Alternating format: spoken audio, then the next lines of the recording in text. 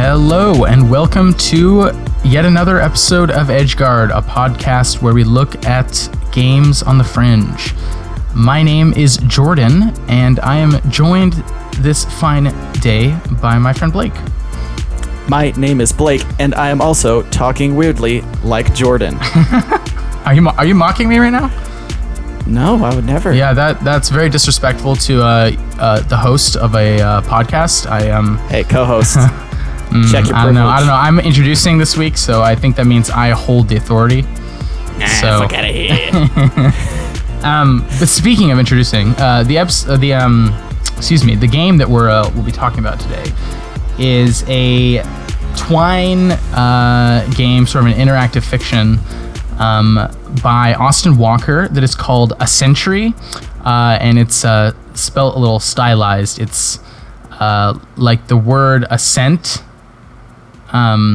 except the S is in parentheses and then century. So it's like a portmanteau of ascent and century. Yeah, and you actually have failed to mention that it's... Oh, right. It was a Twine game made... Oh. S parenthesis century. Right. So it can be read as a century or as a century. Yeah. So it's kind of like the two words, a century, and then in the middle is S in parentheses. It's kind of interesting how it's spelled. Yeah. Right. So yeah, it's also supposed to be able to be read as a century, which I think is because the game takes place over a lot of years. I'm not sure if it's a full century, but like the date you get early in the beginning is like way before the date you get early at the end. Maybe I should have checked that if it was exactly a full century, that would have been interesting. But yeah, my sort of interpretation was that it sort of takes place over 1 century. Like it's kind of the story of a century in this person's life, and also a story of this person's ascent. Yes. In many ways. So it was kind of fitting, which is good, because going in, I just thought that it was going to be like some cyberpunk nonsense that's why the name was so like kind of oddly specific. Yeah. But Austin Walker wouldn't do that on you. He's always doing smart things that you don't know are smart until after you finished them. Speaking of cyberpunk, this game was made for the Cyberpunk Game Jam. So throw that in there too. I think it was like maybe 2014. I don't know. On the yes, HIO it page, was 2014. it just said, I looked it up. Okay. It said it was 3 years old. And also, just to mention really quick, it's all the text is by Austin Walker, but it features some art by Steve Kim, who, if you don't know, at Fobwashed, great Twitter follow. He's a really funny guy, cool dude. And then music by Scott Hollum, I'm gonna say. Which is you sort of at the start of the music's not built in, but on the first page it says like every good night needs a soundtrack, and if you click it, it opens up a YouTube video that just has all the songs on the soundtrack laid back to back, so you kind of let it play as you play the game. Yeah. Well, I guess I'll give like a brief summary of what the game is about and what you do in the game. Basically, the dystopian future that this takes place in, as all good cyberpunk narratives take place in a dystopian future, and like in many cyberpunk narratives, it has it's sort of about like the power of like multinational corporations, which in this world have become so powerful that they are essentially like mini governments. They've erased the line between corporation and government, and then they have government like authority over whatever. I would say they're almost not even mini governments from. Well, they are governments. Kind of the way it's described. They are government. Yes. They call them like SOVs, like sovereign nations, I guess. Yeah. And so it's like technically corporations and sovereign nations are separate. The SOVs, as they call them. Again, as per cyberpunk usual, normal words have to be made super short to sound extra cyberpunky. It's true. And they have to be portmanteaued together. So it's like InSov and like Corpse are part of SOVs, but SOVs are run like a corporation would be, so they're really just shell corps, but parading as government. Yeah. And which, I mean, may seem a little a little strange, but I mean, the early history of actual corporations on Earth is kind of like that's what they were. Like the East India Company was a pseudo state-like entity. Sure. So, little fun fact of corporate history there. Truth is stranger than fiction. Am I right? Yeah. Well, maybe not, because this is a very strange narrative. It is basically what you do in the game is you write like corporate copy for or you fill in like it seems like an advertising. Sort of describe. Yeah, we should sort of describe the premise. It sort of starts out with your character. It's all like kind of. I think is it in like third person, or is that second person technically? Because it keeps saying like you. Yeah, that's did it on yeah. This It is. night, like it is you. second person a lot of the times, and then and it's other past times tense as the narrative like just takes place of like a. It takes the form of like an email or like a press release or something like that. Sure. But it starts off basically, it kind of depicts your character as like a scrappy hacker type, and you've heard about the merging of two large corporations and how like the local branch of one of the corporations in the merger was shut down because all the human jobs were replaced by automation. Yep. Like androids. So you're basically going to loot it, and you find this like data card that has a program on it that is supposed to be some sort of like natural language processing program. And so basically what it enables your character to do is procedurally generate like ad copy. Like you basically like it's not really gone into super well how it works. I think mostly because it's like not really that feasible to be a real thing, but basically it like generates a certain amount of ad copy, and then or I guess it's not always ad copy, like press releases and ad copy, and it kind of will like have little word like sections of dialogue that it like gives options for you to change them. Yeah. So basically it spits out like this big paragraph of text, and you're going through and like individual clauses you're like changing what they are, and like I guess trying to make them more cohesive. I'm not sure how much that aspect actually matters, but that's sort of like the basis of where it starts. Yeah, I mean, you can. I don't think it. For the most part, there are a few times when it does matter, but for the most part, you can like fill it in with whatever you want. I think the like which option you select is not actually doesn't like have any effect on any part of the game, other than at the very end it like gives you a little like scorecard with what you decided. And I imagine your like decisions to fill in sentences in certain ways have some effect on that. Yeah, probably. So what were, I guess now that we've sort of explained what was going on, what were your like, I don't know, initial impressions of this game? I thought it was very interesting. I've somehow never played a Twine game before. It's something that I'm very aware of, and like people I know have talked about. I even know some people that have made Twine games, and I've somehow never played one. So this was an interesting experience to go through. I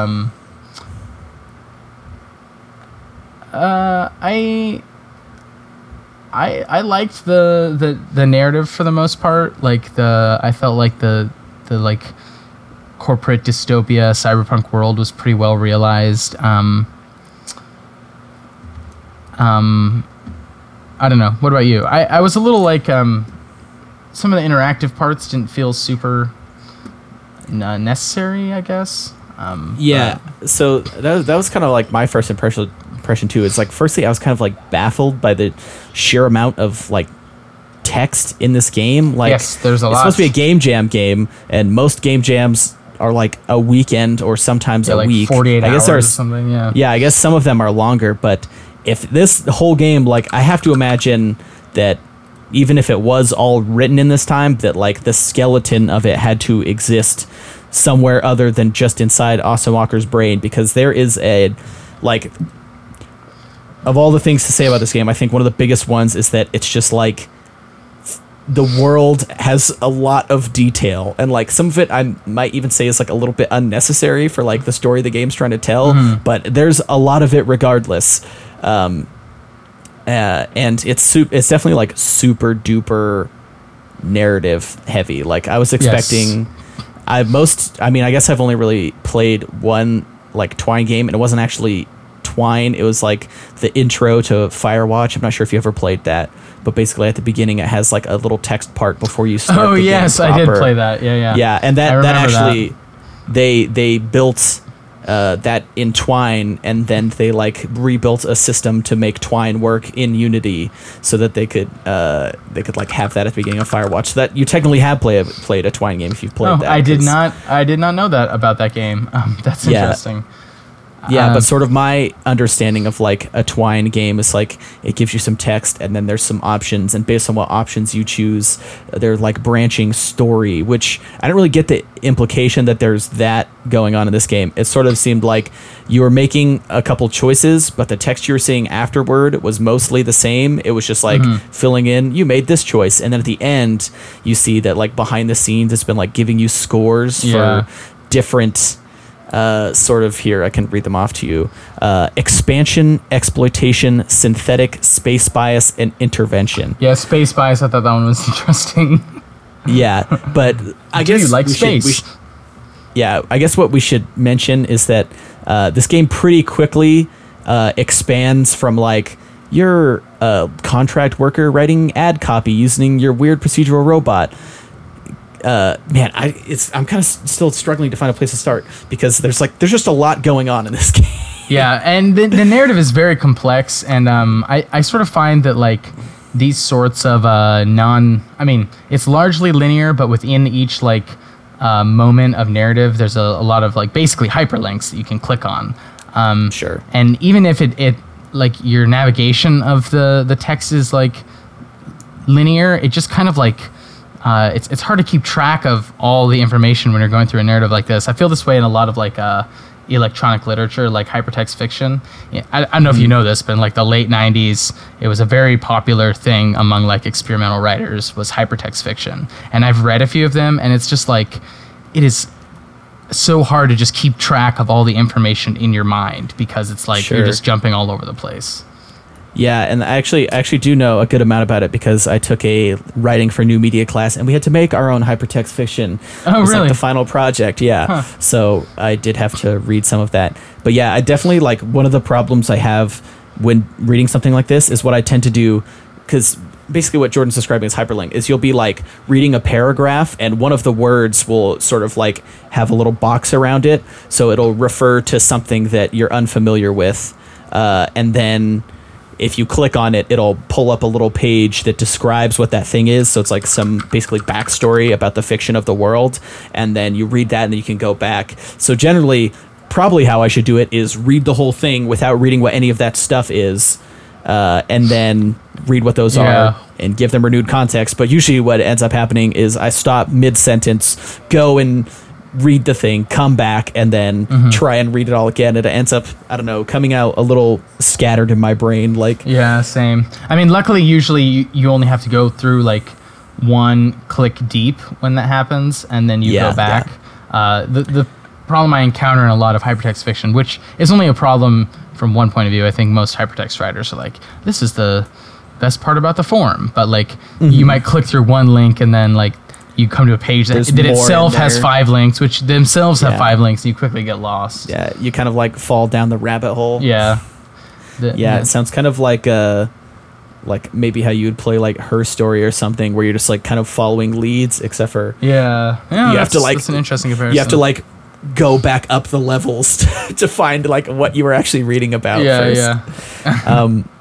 But anyway, my kind of point in saying that it's like there's kind of a lot going on is it has a few themes that I think that it explores, and like what I thought about it 15 minutes in, what I thought about the game, like what it was about broadly, it was kind of not the case for like the second half of the game, because the first half is definitely a lot about like clearly your character is like kind of working class, and he's like a contract worker, kind of down on his luck, and then he comes upon this program, and it's it's a creative thing, and it's you can kind of get the sense that creativity has been commodified even more so than it has now. I mean, yeah, in many cases creativity is a commodity now, but it's kind of been like more explicitly commodified. Like corporations have a name for creative people. They call them crates. Yep, crates. And they do contract work. So basically, you're a contract worker writing this ad copy, and then after a certain point,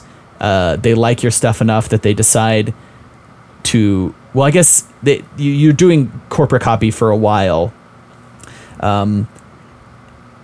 and you kind of. It talks a lot about the tension between contract workers and the companies that hire them, which I think is definitely like an important theme, because I know Austin Walker was a freelance games writer for quite some time before he broke into the industry proper. So I definitely think that some of like the views espoused about like contract workers and how poorly they're treated, and how easy it is to lose your power in the situation, and the security of your like livelihood is so fragile, is like something he definitely probably experienced personally. And it does seem like it's it's very personal. The satire feels very personal, at least in some of these moments. I sort of get the impression that the basic form of the like filling in a few of the like nouns and adjectives of a pre-constructed sentence is itself kind of like a satire of the way that like, you know, clickbaity online articles are already written. And I hadn't even considered that, but that's also like, I mean, think about. As a freelance writer, and a writer like Austin Walker, I mean, he's a smart dude, and a lot of the writing that he has done about games is a little bit more, you know, thoughtful than you generally see. Like, he's not really a person with his website Waypoint, which he's the editor-in-chief of.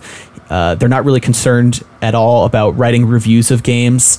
They kind of talk about games in a similar way that you and I do in the podcast. They kind of, you know, they're critical about things, and they talk about like the cultural implications and and all that. So I think it's definitely what you're saying is right, because I mean, I think a lot of freelance work in games, it's like, hey, write a review for this game, and if you give them like some flowery analysis of, you know, this thing and why it's meaningful to that you think, and they're just like, hey man, we just wanted you to tell us, give it a score for graphics, give it a score for gameplay, give it a score for audio, and then aggregate that score to get the final score of the game. And so I definitely think that like you're probably right in that it's the sort of the mechanism with which you're picking the ad copy is sort of spearing that notion of like, they want you to write a review, but they don't really want you to write it. They just want you to accumulate all the things that make a game review, and you're just the one aggregating it because they don't have time to do it, or they're not paying someone to do it. You're doing basically the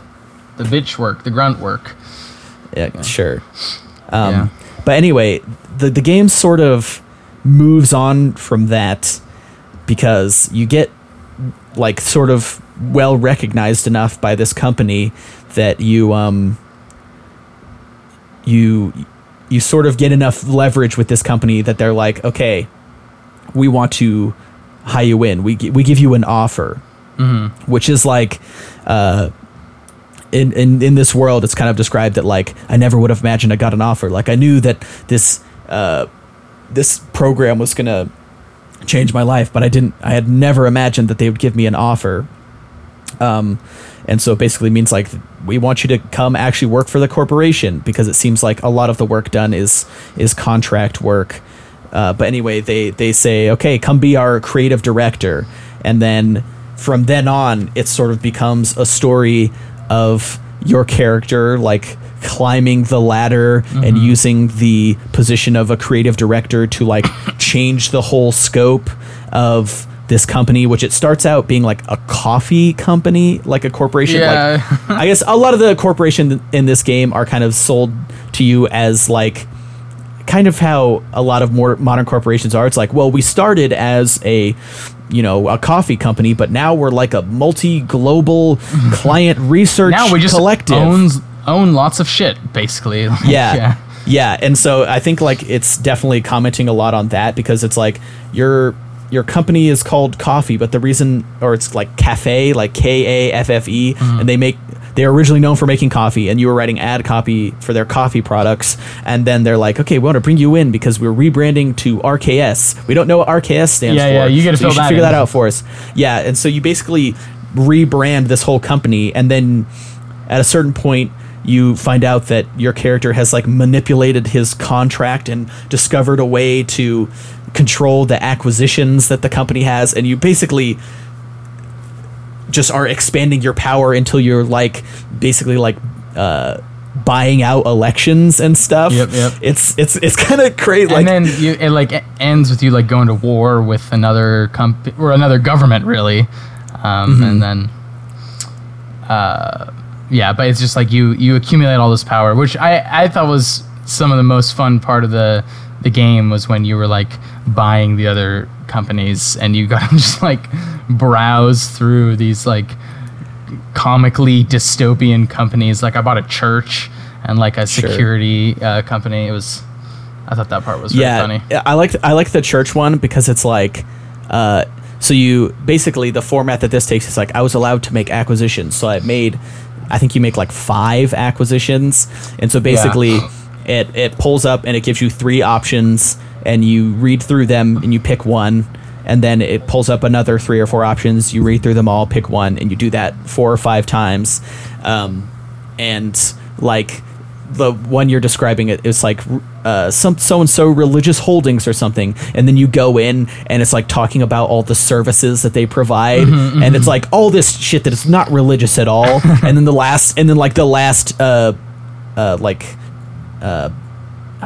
it's like a bulleted list. The last bullet is like religious services. It's just like, it's definitely a lot about like how companies like expand from being the thing they started being when they were in like 1900 and to now it's just like, who knows what they're a multinational conglomerate. But anyway, you mentioned that they were kind of like comically dystopian. So was your impression of this game that it was like comically satirical or just kind of like darkly satirical? I think it wasn't like often it was just darkly satirical, which I sort of think that satire always is a little bit humorous, always has the possibility of being a little humorous, even if it's like the most biting satire. But I think that there definitely was a humorous streak to some of the like content of the descriptions of this world. It actually sort of reminded me of, it is as if you're doing work a little bit, in the way that like the emptiness of like corporate speak becomes a joke. But the difference is that this game also had a lot of like just like really dark stuff when it's just like talking about like workers getting like killed in mining accidents and stuff like that. And like food shortages and natural disasters and like corporations intentionally making the earth uninhabitable because it makes it easier to collect resources when there's not people there. Or the darkest one was the like eco company. I'm not sure if you saw this, but it basically was like it made money helping the environment, but it always made sure to not fully solve climate problems so that it continued to have a reason to exist. Yeah, I think they, like, the way it's phrased, that was actually one of the things, funny enough, despite it being one of the darkest ones, it was also one of the ones I probably, like, actually laughed at. Because it's like, they were working on fixing the environment until they learned that they were putting themselves out of the job. Yep. So then they worked on fixing the environment exactly enough to keep their business profitable. It's just like, oof. Yeah, so I think that's a great sort of, like, example of how, like, the kind of like satire that the game goes for. Yeah. Although in a way, that's that corporation is almost a little bit hopeful that it's even possible to fix our ecological problems. Yeah, it's true. Totally. And I mean, there are moments like that. I think it's funny that it's a coffee company because like the sort of like we're going to make the world a better place through our profit-seeking activities. I feel like Starbucks is one of the most like one of the greatest examples of that. They're always like, we're going to donate a shoe for every coffee you buy, or whatever. Sure. So I wonder if that's an intentional like bit of satire there. Yeah, absolutely. So one thing I wanted to ask you what you thought about was the like little epigraphs that start the chapters, the levels, like the quotes from random people from like historical quotes from our time period, mostly, not exclusively. There's one from Marx, which is obviously not our time period. There's Aristotle too. Yeah, Aristotle. I guess I was just thinking contemporary because the two that I have open on my browser right now are contemporary. Oh, I see. There's both of them kind of like are very much in the like satire of corporations mode, although both of them are from like actual like millionaires and billionaires who are being unwittingly satirical of themselves. They say things that when you read them out of context, it's like, wow, that's a really dark thing to say, but absolutely they weren't intentionally dark things. So I'll read one of them just because it's so funny. It's kind of a famous quote. I've heard it before. Is it the Kevin O'Leary one? No, but that's the other one I have open. The one I was going to read is the Mark Zuckerberg one, where he says, a squirrel dying in front of your house may be more relevant to your interests right now than people dying in Africa. It's like, I guess, but like, what are you trying to say? I guess when I read that one, it was like, that's the first quote that you're presented, is you're sort of given like this prologue, which is your character finding the software and like sowing the seeds of it. And then it gives you that epigraph that you described where it's, what does it say? A year of making coffee. Yeah. And then it gives you that quote, and there's like a piece of art, and then it sort of talks about, and then you go into the section where you're like writing the ad copy for the coffee beverage. And so at that point I thought that Mark Zuckerberg was being like intentionally like talking about how ridiculous it is that like a person would ever be more concerned about a dead squirrel on their front porch than like starving to death dying human people. Yeah.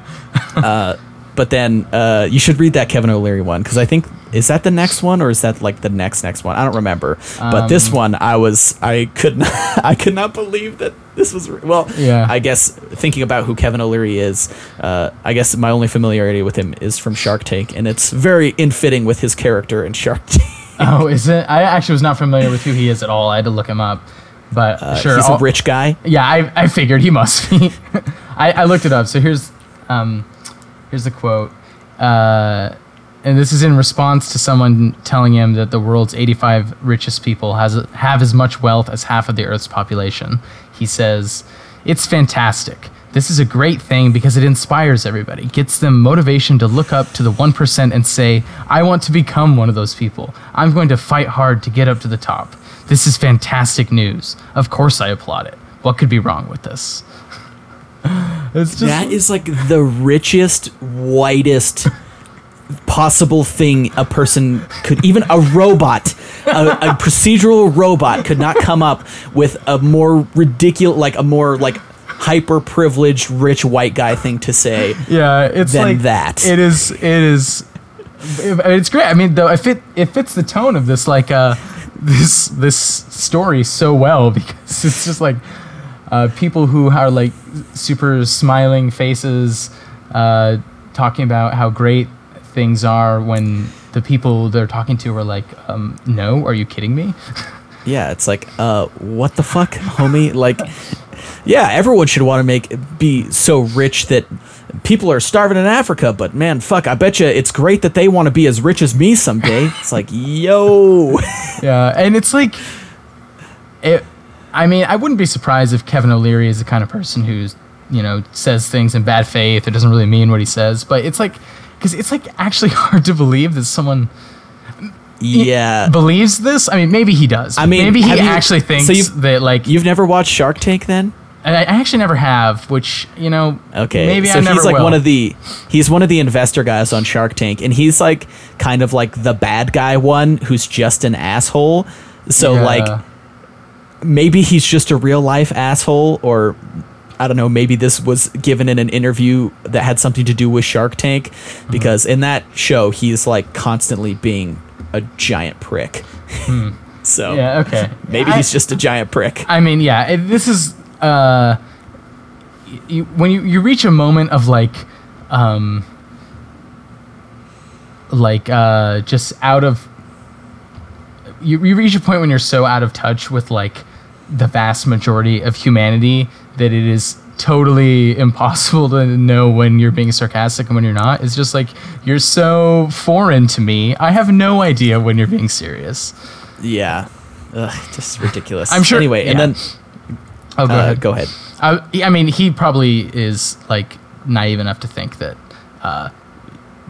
becoming a billionaire is directly correlated to how hard you work, but yeah. And I also feel like wealthy people that are as wealthy as he is, like, they don't understand people whose motivation in life is not just to become as wealthy as possible. Like, they just don't have a grasp that there could be a person that just be like, I don't really care if I make enough money to pay my bills, then I want to make cool art. Yeah, it's just like, well, what do you mean? You want to sell cool art is what you mean. You want to make a lot of money. You want to make $1 billion. It's like, nah, man, I don't want to make $1 billion. I don't know what the fuck I'm going to do with $1 billion. I'm not even going to be the same person with $1 billion. But anyway, and then I think the other two quotes, there's one Aristotle quote from Politics. I didn't keep it, I didn't write it down or anything, but it was pretty good. And then the final quote is a Karl Marx quote that I also thought was pretty good and brought us back around to robot communism. We haven't talked about robot communism since Subsurface Circular, like, what, 2 weeks ago, 3 weeks ago? That's true.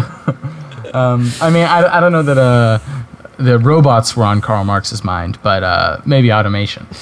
But there are robots in this game. That's true. And they're talking in Karl Marx likes the communism. Yes, he does. Yeah, it was an interesting quote because it's not like explicitly about communism or even about capitalism. The quote was, I don't have it in front of me, but it was it's about like history and like that's right. The quote was something like humans make their own history, but they don't make it out of nothing. They make it out of the conditions that are available to them, or something like that. Yeah, their history is made by them trying to not repeat history or something along those lines. It was a good quote. I haven't actually like read Karl Marx before, so it actually made me like, I should read some Marx. Yeah, no, I always support reading more Marx. Yeah. I'll have to get your Marx recommendations after the podcast. Yeah, I mean, it's there is certainly a lot of Marx that is incredibly dense, and maybe that's not the one I would jump to for recommendations. All right, but there's some that's not as bad. Sure. So, I mean, are there any other big things you want to talk about before we sort of talk about our results? Because I kind of wanted to go through. Did you save your results after you played? Didn't. Oh no. You fool. I just remember that I got I should have saved my results. That was dumb. I should have screenshotted it. I just copied the text and put it in a file on my like Google Docs. Damn it. That's a shame. I remember I got -8 space bias, and I just remember that because I thought that was a funny, a funny metric. That's interesting. I got 9 space bias. Do you remember what ending you got? Oh God, what was it called? What it was called is less important. I'm more interested in like what happened. I don't actually remember. I think it wasn't clear to me which part was the like when the ending was different and when it was like not different. Like which part was that? Just describe to me what happened at the end, and I can tell you how different it was. The other company destroyed my company, or something. Oh, like really? That. I think so. Oh, okay. That's quite different from what happened to me. Yeah, I don't know. I reached a point where I was like, I was kind of having trouble following just the like facts of the narrative. Yeah, it gets, like I said, it gets really broad, and like toward the end, it kind of like gets away from you a little bit. It's just kind of like, oh yeah, and this company wants to go to war with you. And I'm like, yo, what? Yeah, and then they did, and I lost, I think. Okay.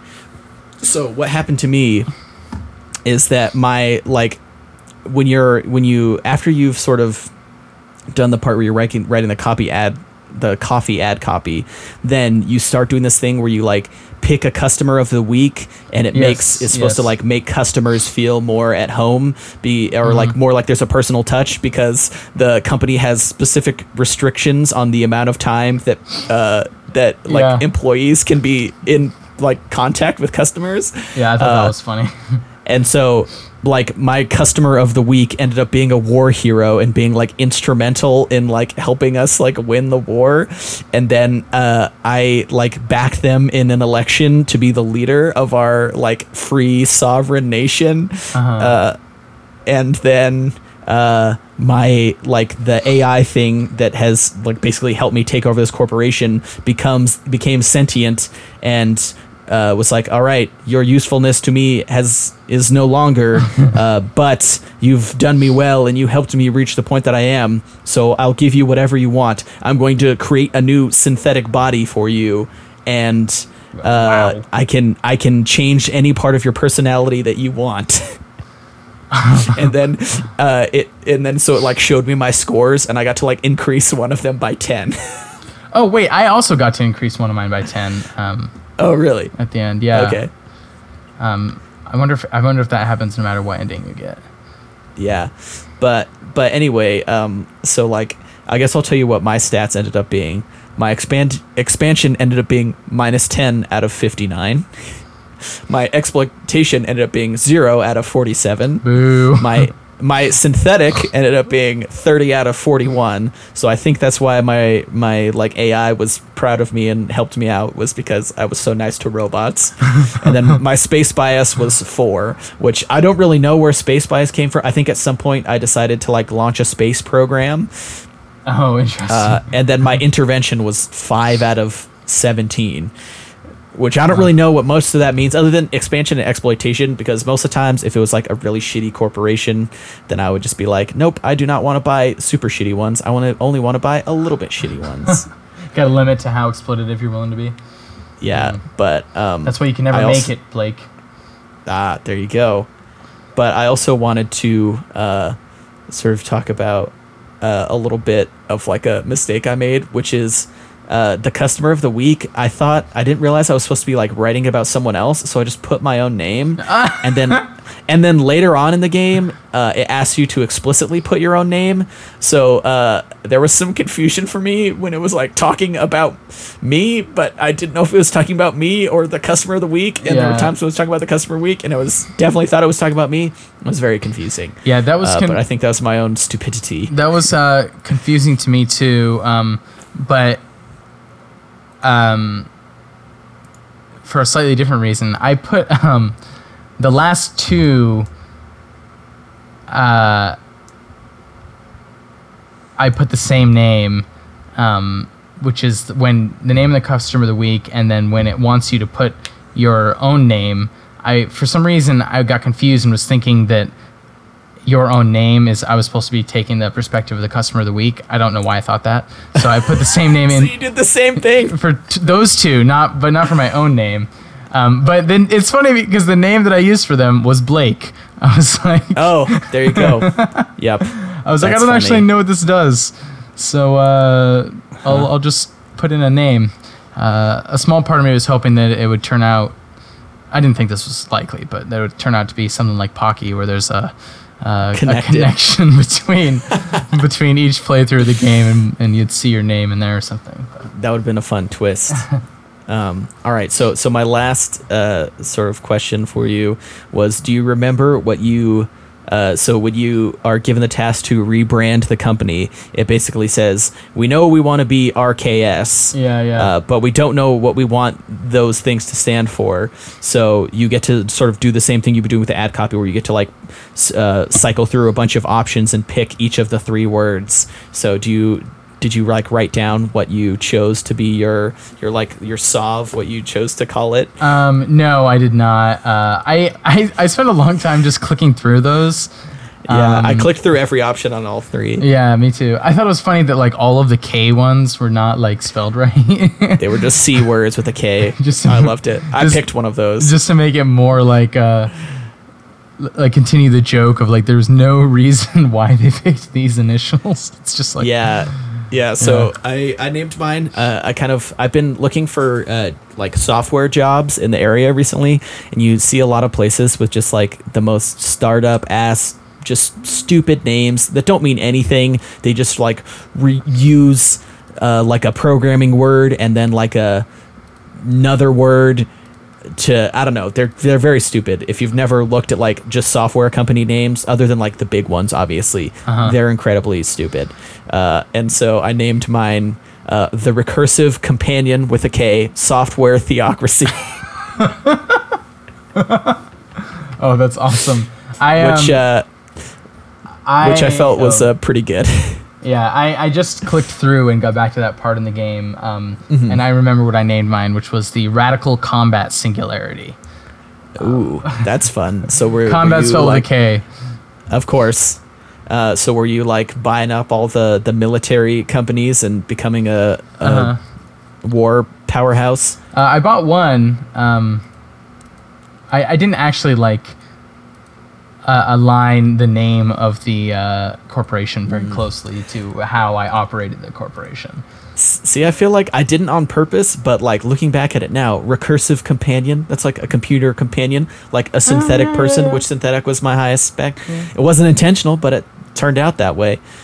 Oh man, I'm clicking through these again, and they're so random. One of them's just Reed, like the name Reed. R-E-E-D? No, R-E-I-D, like... Does that have a meaning other than a name? I don't think so. It'd just be like Reed. It's like a guy's last name. Oh yeah, I guess it could be last. I was just thinking it's like some guy's first name, like Steve Company. Steve Combat Singularity. Oh yeah, another one. There's Kantian. I thought that was funny. Oh really?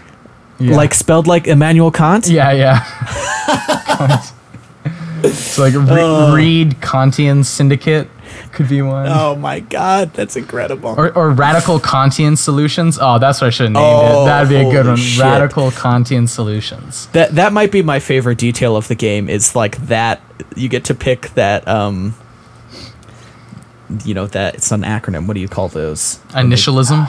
Initialism, yeah. You get to pick the words of that initialism was maybe like my favorite interactive part of the game. Yeah, I know Austin Walker, he also does like a real play podcast where they play like tabletop adventure games, and he's the DM for that. And I know he has a lot of fun like coming up with like weird, crazy ass character names for that podcast. It's called Friends at the Table if you're interested. Oh, okay. But anyway, he has some like doing that reminded me of like how much he loves coming up with like these names that are not really names, but it's like a cyberpunk tabletop game, so they have all these ridiculous names. I wish I could like come up with one, but I'm kind of drawing a blank off the top of my head. But anyway, that I sort of liked that part of me. It was like a nice little part of Austin's personality that I'm familiar with because I've been following him for a few years now. Huh. Yeah, I wasn't really super familiar with Austin Walker prior to this game, but he seems like a pretty cool guy. I want to follow his writing a little more now. Yeah, I think definitely his the website that he's the editor-in-chief of Waypoint is really cool, and they're doing something interesting in the game space that's not being done a lot. So it's definitely worth checking out. I'm gonna screenshot Radical Kantian Solutions. Yeah, Radical Kantian Solution is incredibly good. I want to try and find it and see if I can get, because they did a cyberpunk like arc in the podcast where they were doing like it was like a cyberpunk mecha, so they were like living in a dystopia and they all had like mechs, like basically Gundams, and I only listened to a few episodes. I never got super far into it because it was kind of time consuming, but it was a lot of fun. Anyway, I'm not having any luck finding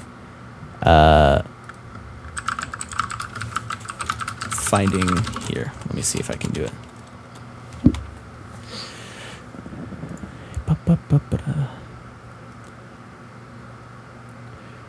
Characters. Let's look at the player characters. Oh, those don't have that. And NPCs, he names these. Okay, I found a list. Paisley Moon. Oh, there's some really good ones.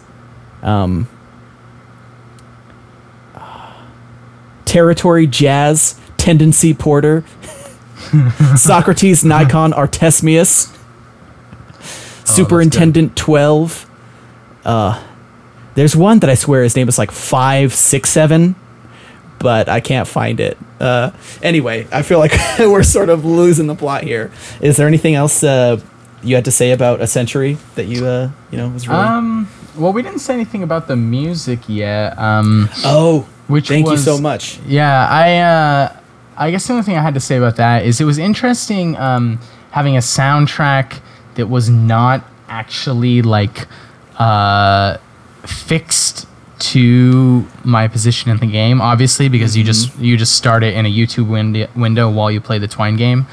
Because I'm kind of used to one of the things that makes video games kind of unique in the way they use music is the music doesn't happen at a certain time, it happens at a certain like place. Like if you take longer to complete a certain level, it'll be a while before the music changes to that next track.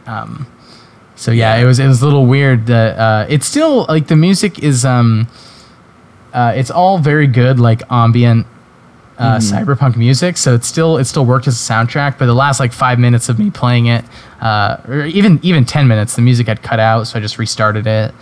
It was interesting. Yeah, see, I spent a really long time playing it because I was like, I read every single piece of text there was to read. So I ended up playing through the soundtrack entirely, almost like twice. Oh yeah. I found it to be pretty good. Maybe. Yeah, it's super. The music's by Scott Hallam. I know I mentioned it already. It's on Bandcamp, but it's definitely like super duper Blade Runner inspired. Yes. Which is another thing I wanted to mention because I know for a fact Austin Walker loves Blade Runner. So how familiar are you with Blade Runner and the similarities between this game and Blade Runner? I'm fairly familiar with Blade Runner. I mean, the similarities seem to be largely like genre and setting is very similar. Sure. Is there like a narrative? No, I guess that's sort of what I guess maybe the music just made me like, the music is so Blade Runner. It's very good. And I was just like constantly just thinking like, oh, this sounds just like Vangelis's soundtrack for Blade Runner. And like the art, just like it looks like Blade Runner fan art almost, like like the rainy, dark mega city. But I guess in many ways Blade Runner just kind of like defined cyberpunk, and almost all cyberpunk looks and sounds similar to Blade Runner because it doesn't exist without Blade Runner, and people don't make it unless they love Blade Runner. well I wouldn't say Blade Runner defined cyberpunk. I'd say Neuromancer defined cyberpunk. But see, I'm not that familiar with Neuromancer. I mean, I didn't actually know that it came before Blade Runner. So the book that Blade Runner is based on, Do Androids Dream of Electric Sheep? Electric Sheep, yeah, I'm pretty almost certain. I am certain that came out before Neuromancer, so I guess in that way. Sure. But a lot of the visual tropes of cyberpunk, I think, come out of Blade Runner. Sure. All right, well, is there anything else you want to say, or should we tell the people about our game for next week? I think that's all I had, so we can move to the next one. All right, cool. So the game we are playing next week has a hell of a title. It is called Packing Up the Rest of Your Stuff on the Last Day at Your Old Apartment. Again, that is Packing Up the Rest of Your Stuff on the Last Day at Your Old Apartment. This is maybe the only game where reading you the itch link is probably actually going to make it easier to find than trying to type up that entire title. The link is turnfollow.itch.io/packing up. turnfollow.itch.io/packing up. So do your best to find that. I'm pretty sure it's free to play. Just go on itch, download it, play it. Actually, I should check and make sure it's free. But I think the name is pretty self-descriptive. Yeah, it is free. Is it? Oh, I don't feel like I know what that game could be about.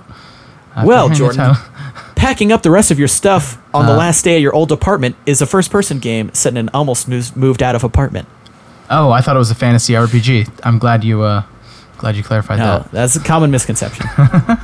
But anyway, so make sure to check that out if you're playing along, and then also follow us at EdgeGuardCast on Twitter, because we tweet out links to our developers that make the games that we play, and to the games that we play, we tweet them out in the week before, so you can get the links easily, and also support the creators. Go check them out on Twitter and be like, hey, pretty sure Austin Walker is just at Austin Walker. Check out his website, waypoint.vice.com. They're doing a lot of cool stuff over there. Yeah, and Austin Walker's very active Twitter user also, so definitely worth follow. Yeah, big time.